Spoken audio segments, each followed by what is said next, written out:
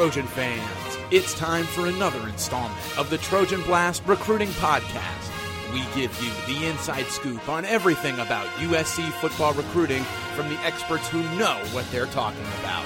Which players have an offer, which ones don't, who the coaches like, and who our experts like.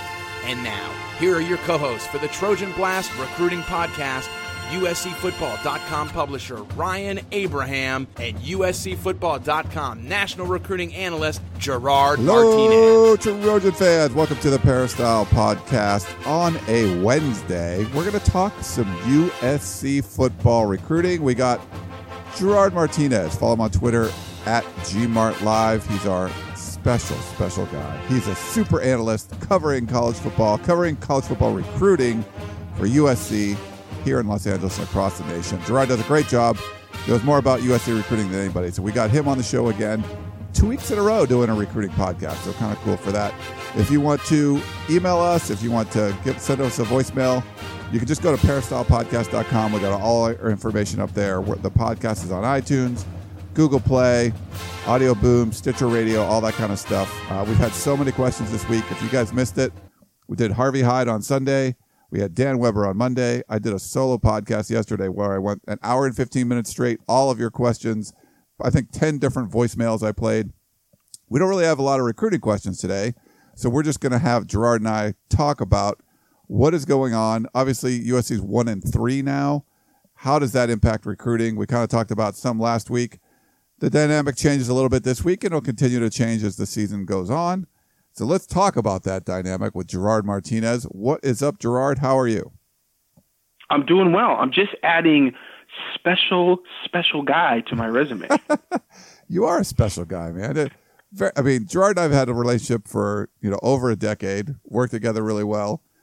He's a unique man, very special. He's very special to me, to me and my wife. We are friends and colleagues, and Gerard, man, you're special to us. The superlatives just keep coming.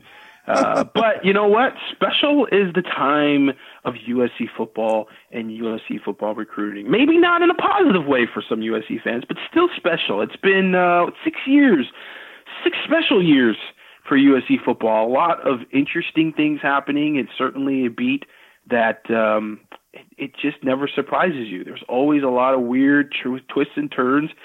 We got very spoiled with Pete Carroll in terms of, knowing sort of what to expect from the program. And you know what? Even in Pete's years, there was things that happened, and there was a lot of big stories on and off the field that came across, and certainly on the field, the product that Pete Carroll had was very consistent in terms of winning. So that much, you sort of kind of got used to. But off the field, there was always some weird things that went on and some big stories that we had to cover. So the USC beat is very unique and special. So maybe I'm just taking on that attribute.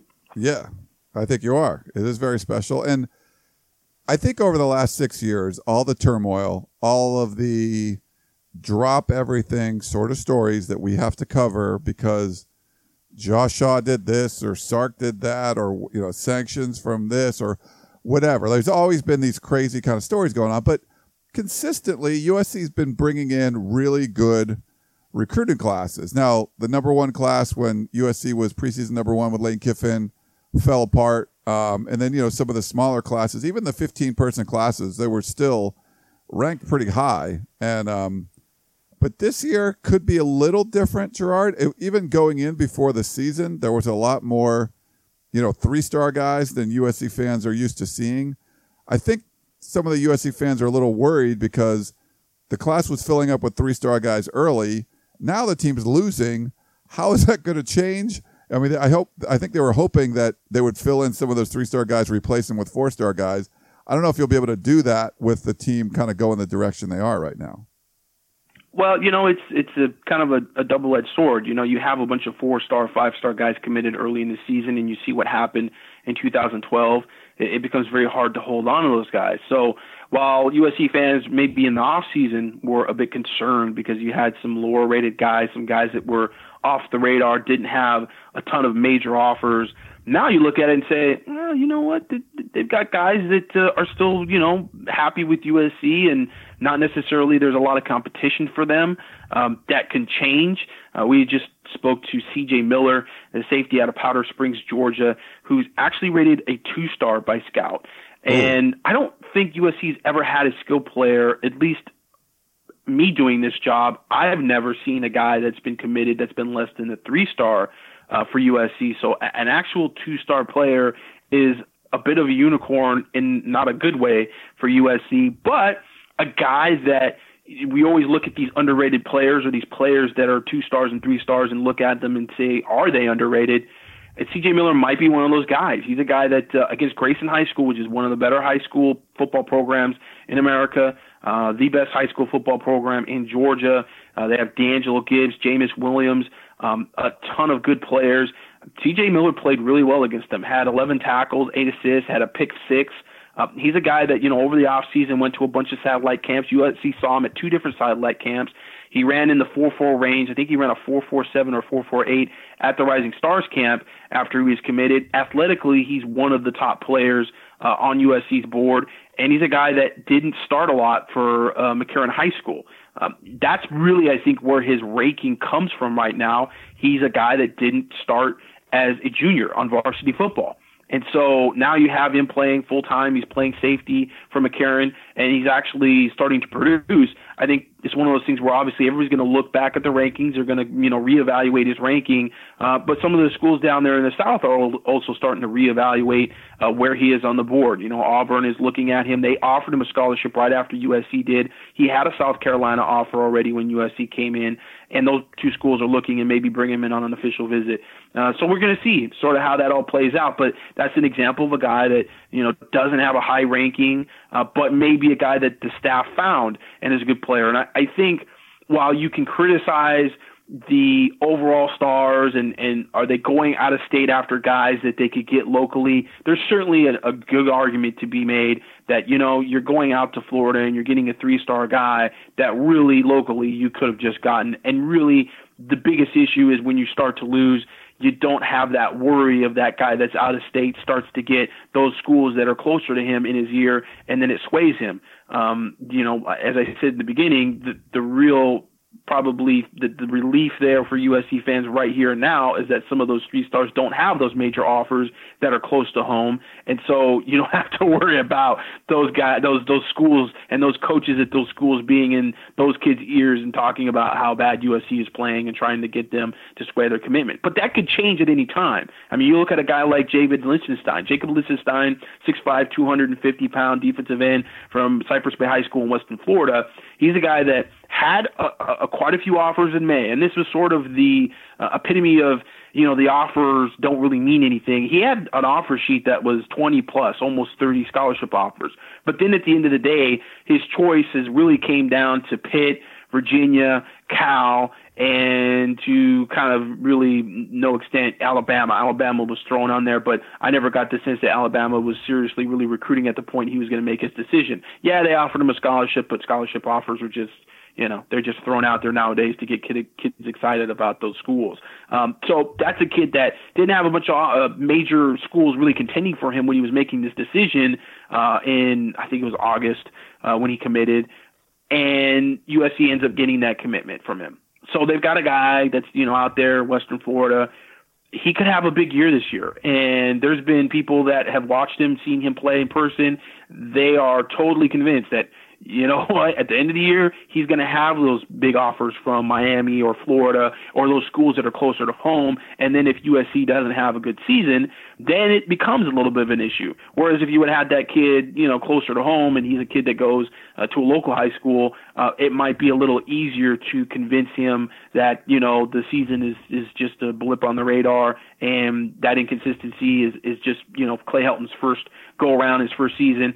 Things are going to get better. It's a little easier to keep communication with the kid, keep him around the program, have him come to practices and games, and just, stay in his ear. So there's that argument to be made that, the out-of-state recruiting is really where there's been some emphasis, and while some of these guys are 2-stars and 3-stars now, it's only going to take a good season. It's only going to take a few good games where all of a sudden their tape goes out and these local schools that are out there decide, you know what, we're going to start to recruit these kids harder. So it is a sort of a unique situation. They don't have the star power that they had in 2012, but they do have some of those out-of-state commitments, and those can change really quickly. Well, Gerard, we kind of talked last week about, the slow start and how it impacts recruiting. I don't think a whole lot's changed in a week, but, I think it's an important topic. People tweet me about it. They'll ask on the message boards. That's something that USC fans tend to worry about a lot. And it's funny, I think the most important thing when you're talking about a football program is hiring the head coach and getting the right head coach in there. And it's funny when USC fans are like, well, how's that going to impact recruiting? Or how's this going to impact recruiting?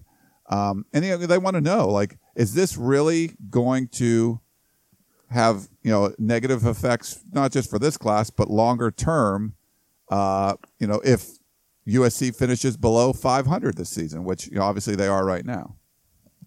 Certainly, we are getting farther and farther away from the Reggie Bush years. And there's still kids to this day that, were 5 years old or 4 years old when Reggie Bush was running for touchdowns for USC. And they still mention watching Reggie Bush. Or my uncle, watched USC and was a big USC fan because they loved Matt Leinart and Reggie Bush. So now we are really getting sort of a generation away from those teams. And so that being sort of a reason why kids like USC or watch USC is diminishing. So certainly that in itself is going to impact recruiting. You're not going to have those kind of built-in, grew up a Trojan fan because they watched those winning teams and they wanted to be a part of that legacy, those dynasty type teams. USC hasn't had those type of seasons. And so long that in itself, just the lack of winning and the lack of big time players that are sort of the iconic type players that Pete Carroll had at USC, the Ray Malalugas, the Reggie Bushes, the Leinarts, even Lendell Whites and Brian Cushings, and even Joe McKnight sometimes. You hear that come out, now and again. Those type of teams, the farther away you get from those teams, the farther away you get from having that sort of built-in fan base. And so, it impacts recruiting. It's hard to say from a predictive standpoint to sit here and make this grand prediction as to, if they lose such and such games, they're going to lose such and such recruits. That's impossible to do. I know that just talking to this class right now, there's a lot of kids that are still kind of, for lack of a better phrase, they're making excuses for USC. And that's a good thing for USC. I mean, that means that those kids are all in and they feel like there's some redeeming value in the season. They feel like the coaching staff is good enough to figure it out at some point. They're very defensive about the season that USC is having and are not, wanting to really criticize what's going on. Now, they have their opinions on why USC can be better, but a lot of the guys that I've talked to across the board have all said, it's just little things. They're making mental mistakes. I'll give you an example of a guy that I just talked to the other night, Terrence Lang. 6'7", 280-pound defensive end from Maranatha High School in Pasadena, one of the most intriguing defensive line prospects on the board, a really true hybrid jumbo athlete, a guy that at that size plays tight end and plays defensive end. He actually hurt his ankle. I went to go see him, and he was injured. He said he was going to play, and then he ended up not playing against Arcadia High School. And I asked him, I go, well, how'd you get injured? He got injured playing fullback. So he's playing fullback, 6'7", 280, and ended up tweaking his ankle and having an ankle sprain. That's a guy that's sort of a very interesting athlete, sort of Noah Jefferson from Henderson. How do you screw that up? Noah Jefferson type that is a guy that's, just athletically can do a lot of things and has a lot of potential once he focuses on one position and plays that defensive line position. This is a guy that's uncommitted. He's got offers from UCLA, Oregon, all basically the Big 12 schools, or the Big Pac-12 schools, and is also looking, and maybe taking a visit to maybe one of the Big 12 schools. He kind of talks about some other schools like Oklahoma and things like that. They've been contacting him, but he doesn't have offers from those schools yet. So right now, Colorado and Oregon are the two schools that he's thinking about taking an official visit to. And I think with those schools, they're recruiting really hard. Oregon sees him as being sort of a prototype defensive lineman they like, a guy like Eric Armstead, that big, tall, rangy type basketball player, and Terrence Lang really cut his teeth sports-wise on basketball.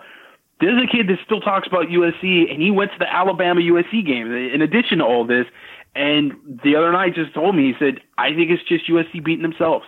I went to the Alabama game. I saw USC play again at Alabama.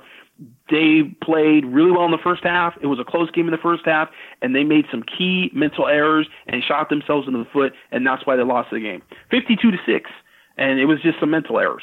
That's a kid that really wants to see USC win. He really likes USC. Yeah. He obviously really wants to go to USC. Yeah, he sounds like he's on the peristyle, Gerard. He would be categorized as a sunshine pumper on the peristyle. Yes. And so that's a good thing for USC. I mean, in terms of recruiting, that's a great thing that you still have these kids that are being recruited, regionally, certainly very hard, and maybe even from the point of nationally, that, they still feel like USC it can get it right. They can figure it out. They like Clay Helton.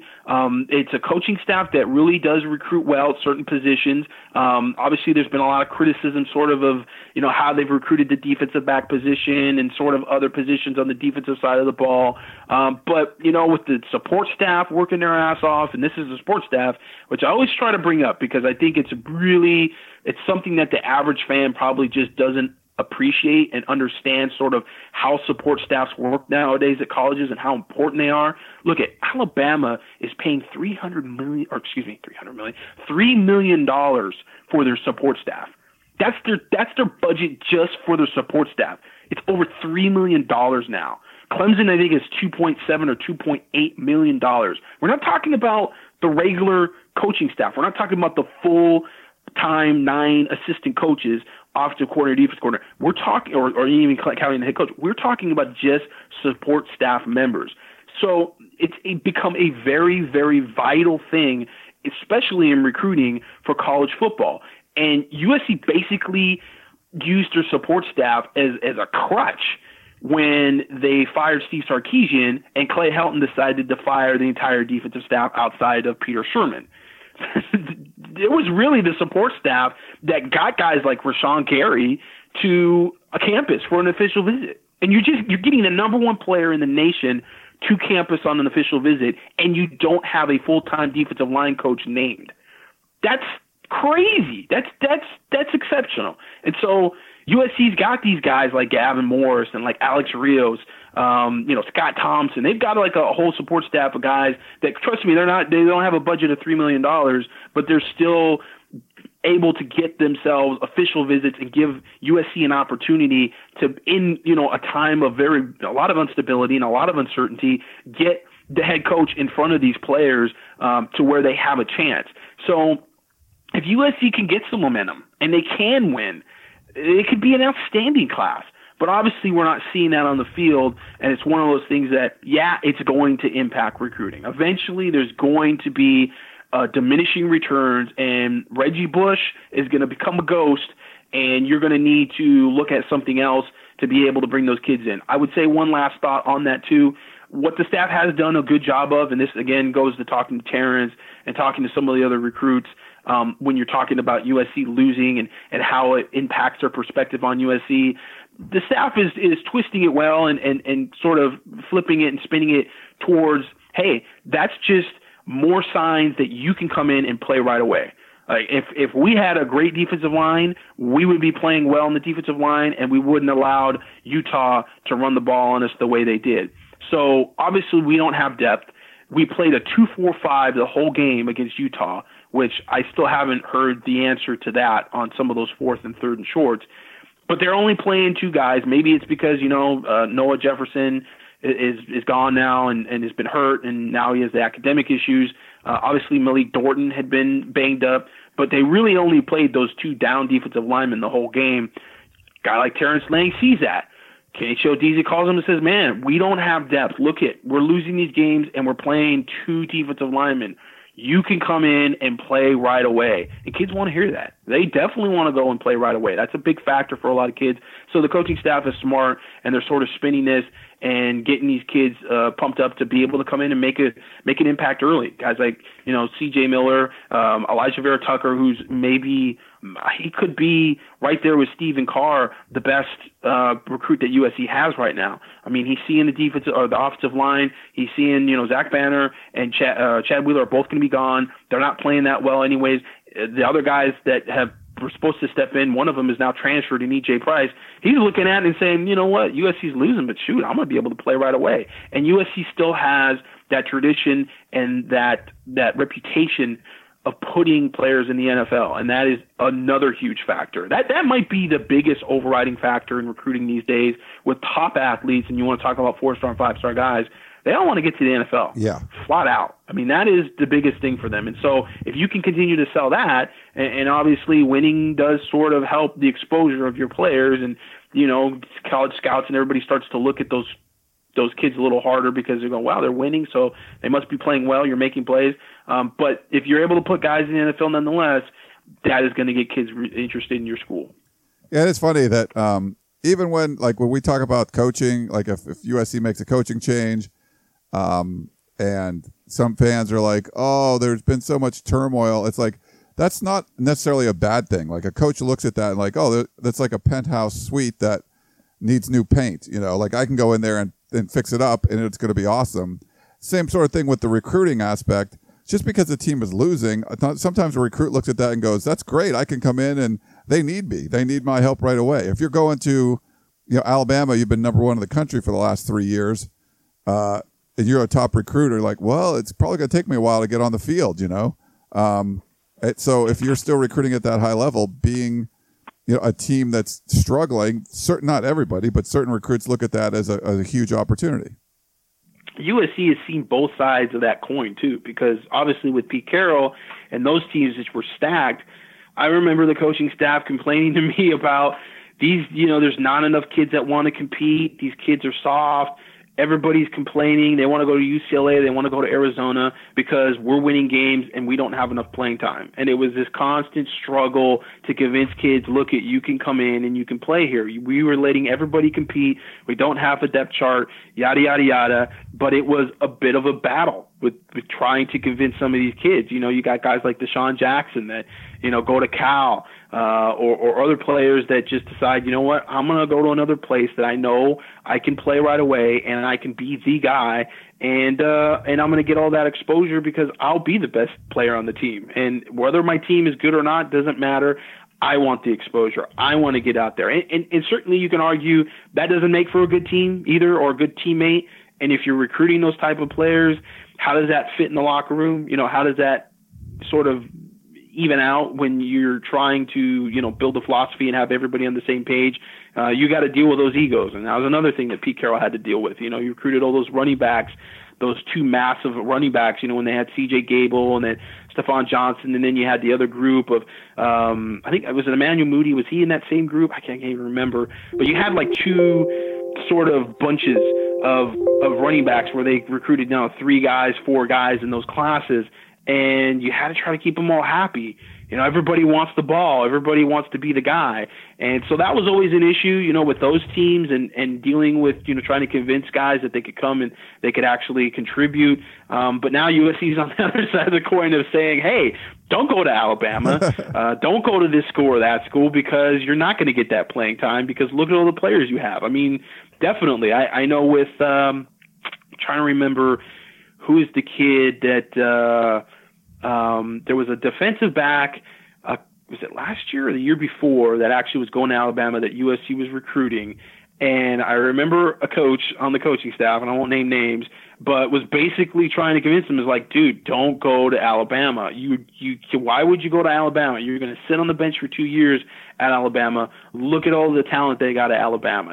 Tony Brown was a 5-star guy and a guy that was, trying out for the Olympic trials, and he's not even playing at Alabama as a true freshman or even a redshirt freshman. And, just trying to convince, hey, come to USC. You can play right away. We don't have those type of players. We're trying to build the program back to that. And so, you could sell that, and that works sometimes. Certainly USC was smart with Lane Kiffin when they were selling the less scholarship players, the more playing time you're going to have. That was the spin there. We only have 15 scholarships, and you're one of the lucky 15. And kids would talk about that, like, wow, they offered me a scholarship, and they're only offering 15 kids in this class, and that was like a big deal. So, the coaches are smart. They know how to maneuver and pivot, and that's what you sort of have to do. And so we'll see if it works. Certainly, like we said on the last podcast, the one big issue or one big difference between recruiting this class for USC and the last class, particularly for Clay Helton and his staff, they were selling a new start for a lot of players and recruits when Clay Helton took over. Because even though it really wasn't a completely new staff, it certainly turned out to be sort of an older staff. It's turned to be more 2013 than anything. At that point in time, they're saying, look, it's a fresh start. This is a new regime, and you can come in and you can make a difference because there's no favorites. You come in and we're going to start this all over again, and we're going to get back to winning, and we're going to do this and we're going to do that. And you can only sell that newness. It's easy to sell new to recruits. It's easy to sell a fresh start and opportunity. That's what that all means. But now you've got a year under your belt, and Clay Helton has those losses, and the more losses he has, the harder it is to sell his philosophy, and you don't have the new start anymore. You don't have a clean slate anymore. It's like, yeah, coach, you were there last year. We've seen the product on the field. So you can't just say, oh, we're going to do this and we're going to do that, because you haven't. So that's the biggest issue. That will hurt recruiting if you're losing. You can't sell dreams, basically. You can't sell, hey, we're going to be this running football program, and we're going to run all over everybody, and we're going to have a pro-style offense but run out of the shotgun, and we're going to do this and we're going to do that. And when it's just on paper and it's just this dream, everybody's like, yeah, that sounds awesome, coach. I want to be a part of that. But when you see that you get, reamed by Alabama and Stanford, and you're losing to all these teams, then all of a sudden it's like, well, coach, you said that's what you want to do, but that's not what you've done. I watched the game, and you're not getting it done, and they're going to go somewhere else. So that's going to be the big handicap in a losing season for USC and this particular coaching staff. Yeah, it's funny. I mean, recruiting is a lot about sales. It's salesmanship, and you're selling what you're trying to accentuate the positives and gloss over the negatives. And so there's different positives and negatives. But one of the things, Gerard, I think we talked about this in the last podcast, uncertainty about the staff. And we're seeing even more. One thing that has changed over the last week, you're seeing like I was watching Colin Cowherd's show yesterday, and he was talking about Clay Helton like he was already fired. There's national people that, when they're talking about Les Miles and LSU, and they're like, well, Tom Herman's like, well, USC could get involved in that if there's a change. I mean, they're nationally openly talking about the potential of changing head coaches. And even though we haven't heard from Lynn Swann, we don't know what what his thinking on this is right now. I mean, I think recruits go out and see those kind of things, and it's talked about on the message boards. Does that impact recruiting, or has that impacted it at all?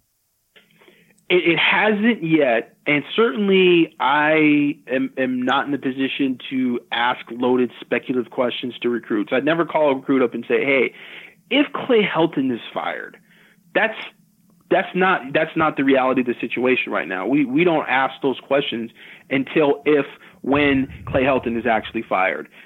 Because I mean, it's really putting the kid in a weird position, and you're asking him to make sort of hypothetical type of comments and things, and it just really adds fuel to the fire. And it's not fair. It's really not fair. I mean, these coaches, they have families. Coach, trust me, Clay Helton's working his ass off as much as possible to try to make this work. That's the reality of the situation. Whether he gets it done or not is going to be the end up, is going to be the reality of whether he's I guess, kept on. I mean, we're not going to go down and open up that can of worms as to, whether there's a number of losses that he can sustain and still keep his job or whatever. I mean, we obviously can speculate. We obviously have to acknowledge that the product of the field is going to create uncertainty and criticism. And there's a lot of fans that are just flat out frustrated with the whole situation. I mean, it's not Clay Helton. It's really the process in which USC has gone about hiring its head coaches the past 3 times, the past 6 years. It's going back to Lane Kiffin, and we already talked about this last, podcast, just the process of going through and finding candidates to be able to vet against the guys that you're actually hiring, so the guys that you're going out and interviewing and you're comparing against Steve Sarkisian or Clay Helton. And I think the fan base is frustrated with that more than anything. So we're at that point. The fan base is obviously the first to have sort of those feelings of discontent. It comes up in the message boards. Even when you're winning, there's going to be discontent. There's winning, and then there's winning the way people think you should win. There's always that kind of thing. I've seen that going back to the days of, Butch Davis and Miami, and people were complaining about Butch Davis and the way they were winning games, and it wasn't the way Miami should win. They should be more flashy and this and that. And they were building what really could have been a dynasty if Butch Davis would have stayed at Miami at that point. And so you're always going to have people that complain to that extent, that are be fans, the people that watch the program closely, the people that kind of nitpick at, they're not rushing for enough yards, they're not passing for enough yards. I wish defensively we needed to do this and that, even when you're winning those games. People did it even back with Pete Carroll, and they were winning, 3 state straight, going on to win 3 straight national championships. But it becomes obviously a bigger thing when the national media gets a hold of it. And like you said, with Colin Cowherd and people just in mainstream media, all of a sudden Rob Fukasaki on Channel 7 is making a comment of, so, Clay Helton not having a good season, a lot of speculation whether he's going to be able to keep his job. That's all of a sudden where recruits start to hear it more, because recruits are really sort of disconnected from the fandom, tuned in to every little, nuance in the minutia of the football program. They're kids. And even though they've got families and they may have somebody within their family that's really kind of paying attention, they just it doesn't impact them like that. They're not emotionally invested the way the fans are, even though this is going to be their lives for the next 4 years. They just don't get real wrapped up in it like that. But they do listen, they do hear things, and when it gets to that point and it gets that loud where you have just random mainstream type media people talking about it and saying it in such a way, then they do hear it, and then they start to think about it, and then their friends are talking about it, and that's when it starts to impact you. And certainly it will be an issue.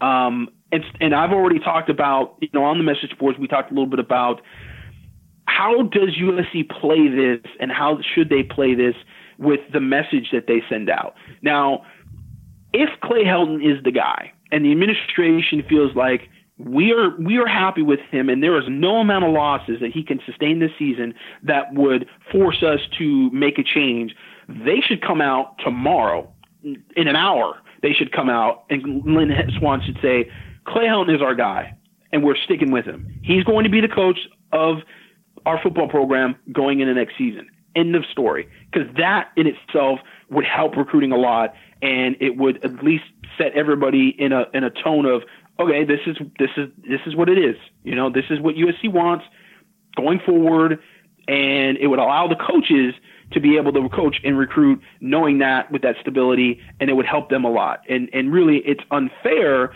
if USC has made the determination that they're not going to fire Clay Helton, but decide not to actually say that they're going to stay with him either.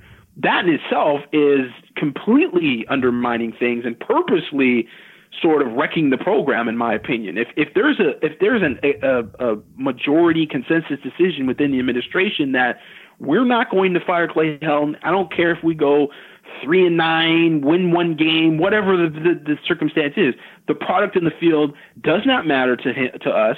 We believe that he's going to be our guy long term. then they need to go ahead and say that. You don't just sit on your hands and go, well, maybe later in the season we'll figure it out. But we're not going to fire him. I mean, it's not going to happen. He's exactly what we want. So we're just going to kind of just let it be. You got to do one or the other. Basically, excuse my French, shit or get off the pot for USC. So what we assume at this point, with there not being that official word and Lynn Swann not coming out and saying he's going to be our guy next year no matter what, that there is still that open door that perhaps he is terminated. Perhaps there is a number of games that he can lose that all of a sudden they decide, you know what, this is not good enough. We need to make a change. That's the question that is certainly, open, and we're all just sort of asking it. And now the mainstream media is sort of catching on, and they'll ask for it and they'll talk about it. And when you have other openings, certainly like LSU firing Les Miles, it just pushes that conversation even further, because you have sort of a derby, in people's minds of, okay, who's, it's all the hot Tom Herman derby, and people keep throwing USC's name out there. So it's certainly going to be something that does impact the out-of-state guys. The uncertainty, is play out going to be there? Yeah, it's definitely going to impact recruiting. I want to talk about the Scout does this huge feature, the Scout 300 trend meter. For 2017, they did an update this week, I think a couple days ago, and there are four or five dudes from USC that are trending towards USC. So I'll give you one at a time, Gerard, and just give me a few thoughts on each dude. So number 57 in the Scout 300, Jalen Johnson, they have him trending towards USC. I would agree with that. Haven't talked to Jalen in a little bit, texted with him back and forth and things. Haven't gotten him to really say a whole lot on USC in their season, but I think USC is in a good place for him. Certainly Oklahoma is going to be a contender. He's talked about Cal. There's some other schools there, but I think right now USC, he has a great relationship with Ronnie Bradford. He's one of the few guys that has really mentioned Ronnie Bradford by name as, hey, this is a coach that I really like. I like that he's a no-nonsense coach, and he really keeps it real, and he feels like he can come in and play at USC really early. He felt, interestingly enough, after being at, I think it was one of the spring practices, that he could come in and play right away. That was kind of interesting that, you had Imam Marshall, you had some of those younger guys that were there. Obviously, Adoree Jackson wasn't participating in spring ball for USC, but he saw the defensive backs that they had, and he said, coming away from that, I really had a good feeling about USC because I think I could go in and start from as a freshman. So he may not have been far off. He might have a good eye in terms of evaluating teams. He's the 4-star cornerback from Fresno Central High East. 6'2", big dude, 185 pounds. So next we have Greg Rogers, who's the 76th ranked player in the Scout 300, 6'4", almost 300-pound defensive lineman from Las Vegas. For months, it's been UCLA, USC. I think Oklahoma had definitely made a good impression with this official visit. I think USC is still hanging on, but I think Oklahoma, and maybe after he takes some more official visits, could make this very interesting. And I certainly would not call him a lock by any means. And I don't know that it's just UCLA and USC anymore. I really think that there may be some other schools that get involved in addition to Oklahoma, and he's a guy USC may end up having to really fight for. And, with the way things are right now, and we talked about uncertainty and is the coaching staff going to be there, that's the kind of guy that I could see this impacting. Down at 179, out-of-state guy from Alito, Texas, 6'6", 335 pounds, Chuck Filiaga. Is that how you say his last name? Filiaga. He's an out-of-state guy, but I call him the Murrieta Cowboy because he actually originally is from Vista Murrieta. Actually, he's originally from San Diego, but went to Vista Murrieta last season and has been at Vista Murrieta, and just moved out to Alito, Texas with his mom, and so he's going to Alito now, Army All-American, a guy that really loves USC. USC fan.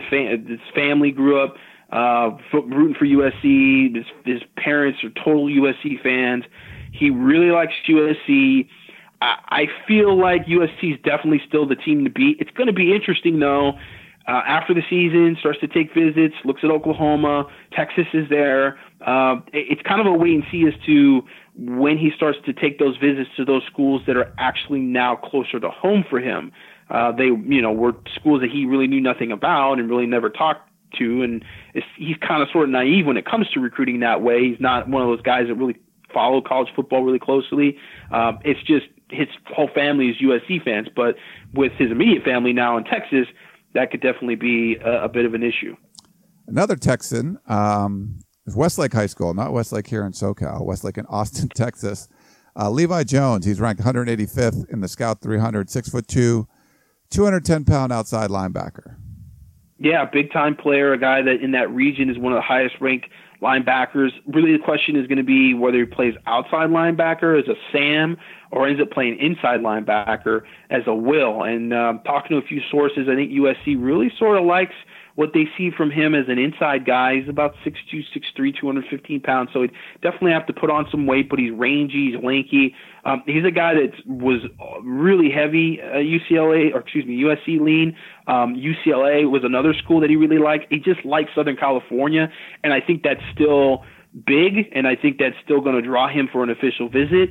But really the question is going to be, is that a guy that's going to go all the way out here when there's just not a lot of certainty as to what the heck is going to happen with USC next year? You could ask that about UCLA as well. I mean, there's still a lot of talk like Moore is gone after this season. He's kind of checked out. Right now everybody's just calling it USC because none of the local schools seem to be standing out for him, but he's not doing a lot of interviews. He's not a guy that, is always kind of talking about what he's looking into school and sort of, what's important to him. It's really coming from the interviews that he did during the spring and over the summer where he told us, USC and UCLA were really, really big visits for him, and his relationship with even some of the USC commits. It really kind of sounded like USC was the team to beat. But at this point, again, this is one of those things that you have a bad season and all of a sudden people start to question.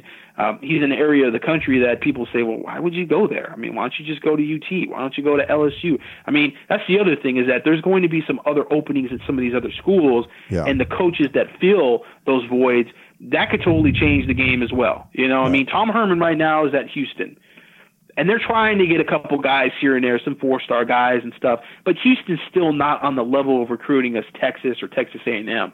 He pops up at LSU or he pops up at Texas. It could change the game completely for all those kids in Texas. I mean, a guy like Levi Jones could not really have any interest in Texas. That all of a sudden, I don't want to commit to Texas the next week. I mean, we really just have to see how it all shakes out. But one last one. He's a top-ranked defensive tackle in California.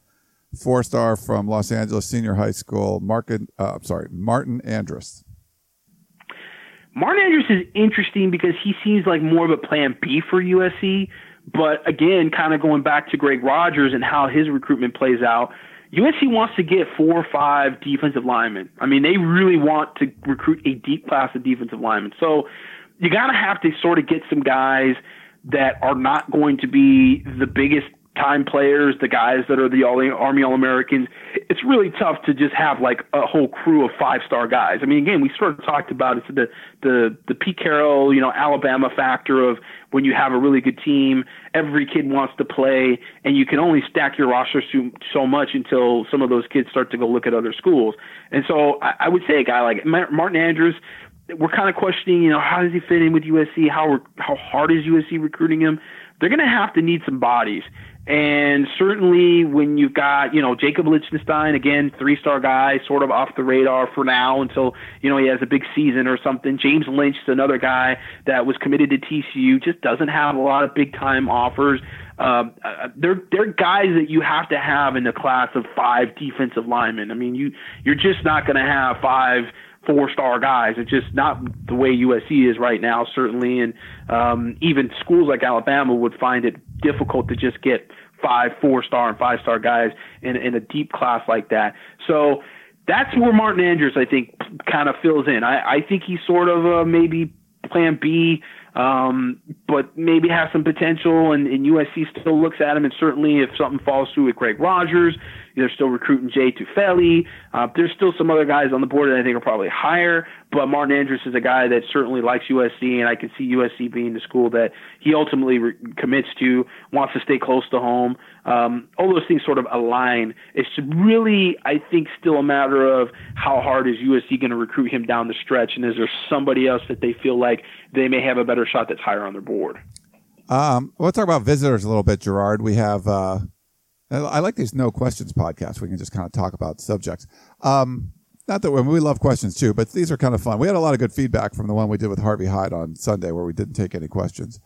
Well, it's not what we like; it's what the fans like, right, and the listeners like. So they may not like me rambling on about stuff, and so questions do break up the subject matter more, and you can be a little more concise. But we'll see. I mean, feedback is always well welcomed. Yeah, and everyone, you can't please everybody. There are people that are like, no, I want you to take more questions. Other people are like, never take a question again. So it just depends on what. But so 4 of the next 5 games are at home. What's the official visitor, or to the lesser extent unofficial visitor, kind of plans for the next month or so? That's a good question, because I don't know. I know right now USC has no official visitors coming in for the Arizona State game. And the next couple games, I think there's a possibility you might see a couple official visitors, still kind of sort of making some calls and seeing who they might, want to bring in, and sort of what the plan is long term. There was talk earlier in the season, like maybe USC would bring in official visitors during the season. That has pretty much, for each coach in the past, been something they just haven't done much. I think Lane Kiffin did it his first season, and I think Steve Sarkisian brought in a couple guys. Was it the last season he had? There was a couple times where they brought in a couple guys for like an Oregon State game. It was usually the games that USC obviously felt comfortable and confident they were going to win, and so they'd bring in a couple kids here and there. But they really haven't made it a point to bring in multiple visitors every weekend. And this weekend they're not bringing in anybody, so that might be sort of going forward. The coaching staff's like, let's focus on coaching and trying to win some games first, and then sort out the recruiting sort of afterwards. There are going to be, as I said last podcast, a lot of big-time guys that are still going to officially visit USC.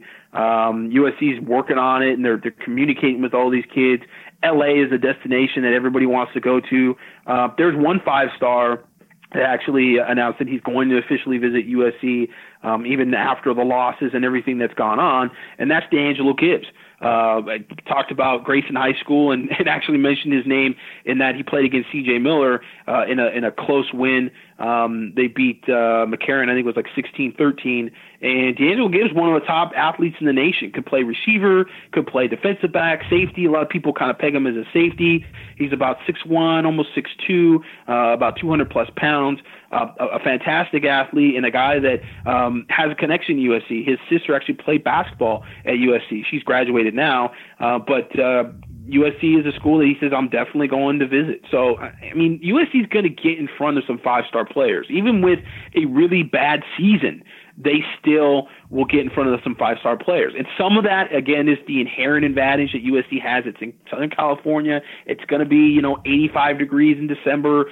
You got the sunshine, the beaches, the girls, the whole thing. Like, kids want to come out to Los Angeles and experience that. DeAngelo Gibbs has obviously been out to Los Angeles. I mean, his sister went to the school, so he knows what it's about. But he wants to come and see the school on an official visit basis. And there's a lot of other kids that will do it. But the other thing is that I think the coaches are really working their butts off to continue to try to make that happen. I mean, you can have a lot of kids that want to visit, and the coaching staff just doesn't follow through, and they don't visit. So, you kind of have to have both, and they're still doing both. So, there's still an opportunity there, but, whether USC has a legitimate shot at the Marvin Wilsons and the DeAngelo Gibbs of the world, that remains to be seen, mainly just because of the product in the field, and there being some sort of sign that these players can be developed at USC. And I guess that's really sort of what the winning does.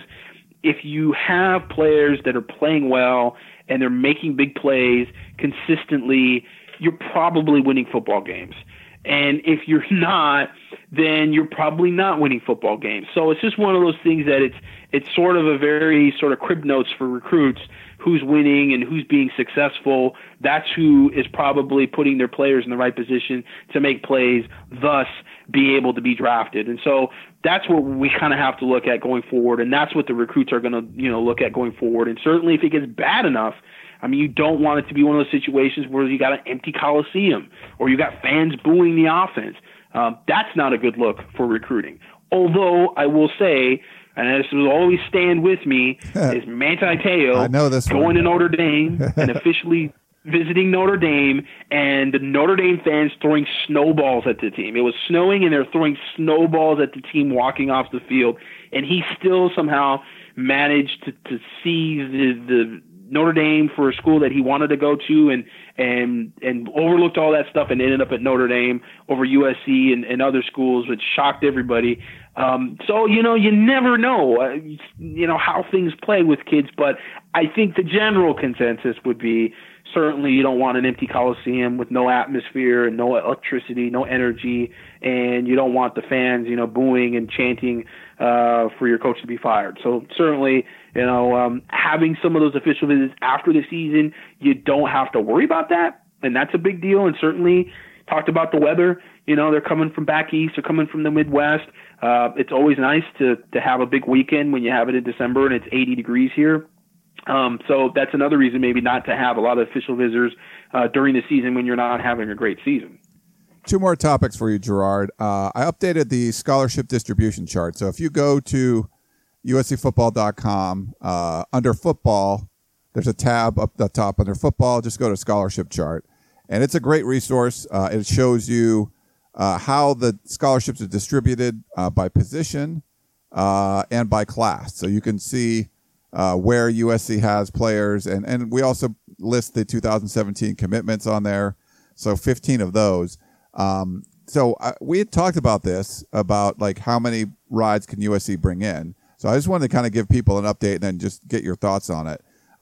So you can bring in 25 people per class, 25 players per class. USC actually used two blue shirt candidates. So they brought in Michael Brown, who's a kicker. He's a true freshman. And they also brought in Stevie Tuikolovatu, who seems to be a good use of a blue shirt. He's the starting nose guard right now for USC. So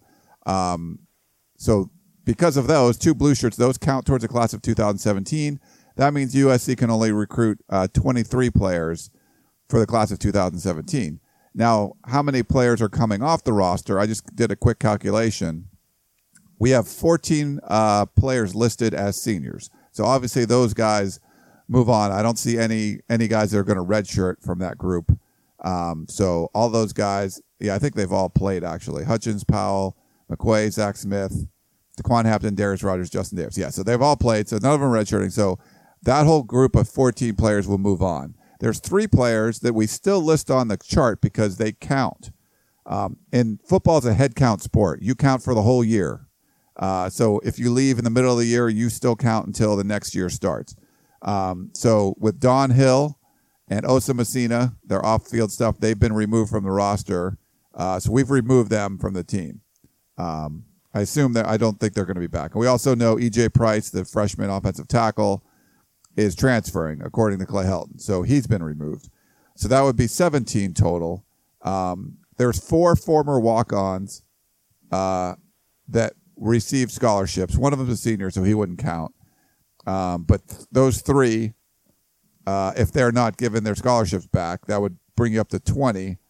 And then guys like Juju Smith-Schuster and Adoree Jackson, you assume they're going to go. That's 2 more. That would bring you up to 22. Just for you can get there fairly easily. Now, there's probably other transfers and other things that are going to happen, but to get to the 23 number, Gerard, it seems like USC will be able to do that and bring in a quote-unquote full class of 23 because of the 2 blue shirts. Yeah, well, full class would be 25, and they may be able to still even get to that. I mean, we'll see how everything shakes out. There's a lot of disgruntled players and parents when moves are made, and sometimes it's all bark and no bite, but there's been a lot of talk of transfers, and I think that just really I think at some point Clay Helton decided I need to sort of put my foot down and assert some discipline and some will in the team. I think Clay Helton has really, even early on before he got the job, he did a lot of things to sort of win the players over. And I think he did a lot of things to be a player's coach, and the players really wanted him to be the coach. And, going over from the bowl preparation period where he only gave them 7 practices because, they had gone through a lot, and sources were kind of like, it's just really one of those things where these players have gone through a lot psychologically. They sort of need a break. They don't want to work, through that whole period of bowl preparation, et cetera, et cetera. And that was sort of winning favor with the players, but you could only allow that to a certain extent. At some point you got to be a coach and be a little bit of a hard ass, and you got to make some tough decisions, and not everybody can start, not everybody can play, and you got to sort of move forward and know that everybody on that team has to be on the same page because you have written the book. Basically, there's something that you have said that everybody has to adhere to, and if there's some pushback on that, then those guys have to go, or those guys have to, sort of be broken. And I think sort of maybe Clay Helton is at that point where he was trying to push back and say, no, this is my team and I'm the head coach. And yeah, I know that, everything's been hunky dory and we're having ice cream and we're doing all this stuff, but, we're not winning games. And if you don't win games, you don't get those type of rewards. And so, now there's sort of a little bit of that kind of going back and forth. And I feel like that's probably where a lot of that talk of transfers and all this kind of stuff is coming from. And again, sometimes it's more the parents than the players themselves that start putting that stuff out there. And so if that comes to fruition and there is actually more to it, and you see some players that just feel like they need to go somewhere else, they're not playing enough or whatever the reason is, then certainly you could see them get to a full class of 25. Well, with the blue shirts, Gerard, you can't get to 25 unless they blue shirt a couple of guys. Those blue shirts are already taken. So right now, like if they took away all the walk-ons, all the seniors, and say Juju and Adoree leave, that's 22. Like you said, there are probably going to be some other defections at some point to get to 23. But that's where you have to take the blue shirts to be able to get, because what ends up happening if you don't have blue shirts for 2018 and you're dipping in that class, you're going to end up being pretty short of that 85. All of a sudden, because you got walk-ons here that have full-time scholarships that may not have it depends on how many walk-ons you want to offer scholarships to. You're going to be back in that spot where you're below 80 scholarships because you've got guys that have left and you don't have those guys that you can replace them with because you've given blue shirts out. So it becomes a little bit of a domino effect. And yeah, you have to put those blue shirts into the 2018 class, but they might have to do that because you have Messina and you have some of these guys that are no longer on the roster, which are untimely exits.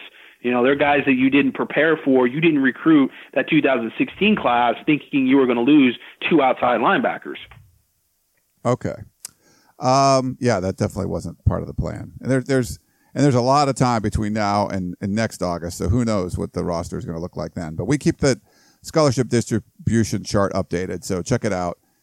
It's a really good resource, so I hope you like it. And then one last thing, Gerard, quarterback recruiting. So the switch at quarterback, was kind of shocking for everybody. If you look at the scholarship distribution chart, you have a redshirt junior, Max Brown, and you have a redshirt freshman, Sam Darnold, and Matt Fink, and that's it. Now, you could add redshirt freshman Jalen Green, who's a sophomore. He's a wide receiver. He's gone back and forth a couple of times through his career. But what is this? Does this impact USC quarterback recruiting at all? Because certainly Max Brown's already graduated. He's insinuated that, he would likely leave, or he needs to do what's best for him.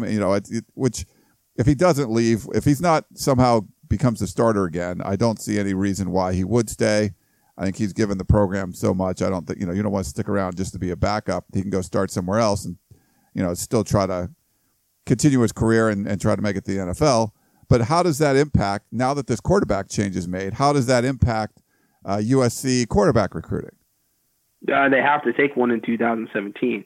You can't have 2 scholarship quarterbacks on the roster. And certainly Jalen Green is a potential guy that might be there as a quarterback. But does Jalen Green really want to move at this point? I mean, does he want to play in back of a redshirt freshman who's going to be a redshirt sophomore next year and be a guy that is more of a situational type player? I mean, he would have to feel like he could compete on even ground in the offense and felt like the offense was leaning towards maybe a more mobile quarterback. But that's a lot of faith, I think, for Jalen Green. And so I would think that, he wants to stay at receiver and keep playing that position. You're going to have to go out in 2017 and find a guy. Whereas obviously if Max Brown was the starter, he's, a junior going on to be a senior. I mean, people were even talking so lofty as, oh, well, yeah, if he has a great year this year, he's just going to leave the NFL. And it's like, okay, so we'll see about that. I mean, shoot, he's got to, have a good year as a starter first before we start talking about leaving early to the NFL. And certainly that didn't happen. So he, we assume if he transfers, you've got two quarterbacks on the roster that are scholarship quarterbacks in Matt Fink and Sam Darnold. And certainly Matt Fink is nowhere near, in my opinion, a guy that's ready to come in and step in if Sam Darnold goes down. And Matt Fink actually has been a little banged up even. So, right now it's one of those things that, thank God, Max Brown is there just as a backup. So USC's got to go out in 2017. They got to find a quarterback. Obviously, Tua Tagovailoa, the Honolulu 4-star quarterback from St. Louis High School, is still top of the board and is committed to Alabama. But Alabama is starting a true freshman at quarterback, and Jalen Hurts. A lot of people feel like that's going to be something that, is really going to be – it's going to make it hard for them to sign Tua. Tua has said all the right things about that. Like, he likes Alabama and he can come in and he can redshirt and he'll be, 2 years behind Jalen Hurts. But does he really want to redshirt? Does he really want to come in and sit that long? That's going to be a question. USC also was after Jack Sears from San Clemente High School, a guy that committed to Duke over USC and UCLA. I feel like with him, just personality-wise, I think he found Duke as a good fit. I just don't know if USC can continue to recruit him, that he's going to change his mind down the line. Really have to. It's hard. It's a hard projection with him because he doesn't want to do interviews, and he basically, when he got USC and UCLA offers, and he only had like a handful of offers, he just stopped doing interviews because the media was too much for him. And that to me is a sign of, can you really handle Los Angeles? I mean, do you really want to be the quarterback at USC if you have a handful of offers and you're already, the media is becoming too much of a distraction for you? Like, that's why you go to Duke. That's why, that's out of the way. It's not a big time program where you're going to have a lot of scrutiny. It just sort of seems like a good fit for him personality wise. So I don't know that USC is going to do anything that all of a sudden they're going to be able to recruit him. And the fact that you have Sam Darnold right in front of him, who he actually played in back of when he was at San Clemente High School. So, I mean, he'd be kind of doing the same thing as he did in high school to some extent. It just sort of seems like Tua's the guy right now, and we just have to see if there's another quarterback that develops that becomes a guy that's a top target down the line. There's just nobody that comes to mind. I haven't heard anybody that USC's really recruiting hard.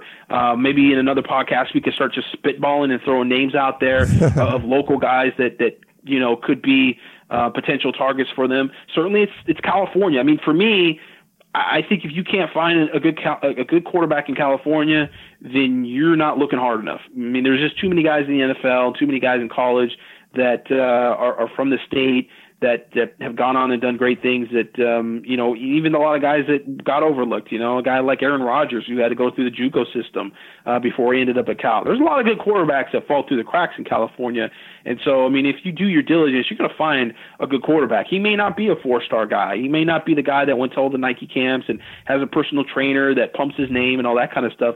But there's still probably a guy out there. I mean, Colin Kaepernick was a guy that was the greatest thing since sliced bread when he graduated from Nevada and ended up with the 49ers, and they were in the Super Bowl. I mean, he was like, oh my God, how did this amazing athlete who can throw the ball and with the arm strength that he has end up slipping through all the cracks? And he ended up at Nevada. I think he was like Tulare or something. He went to high school. There's a lot of kids in California that can end up being really, really good players at that position. It's certainly not like defensive tackle or some of these other positions for USC that they have to go out of state.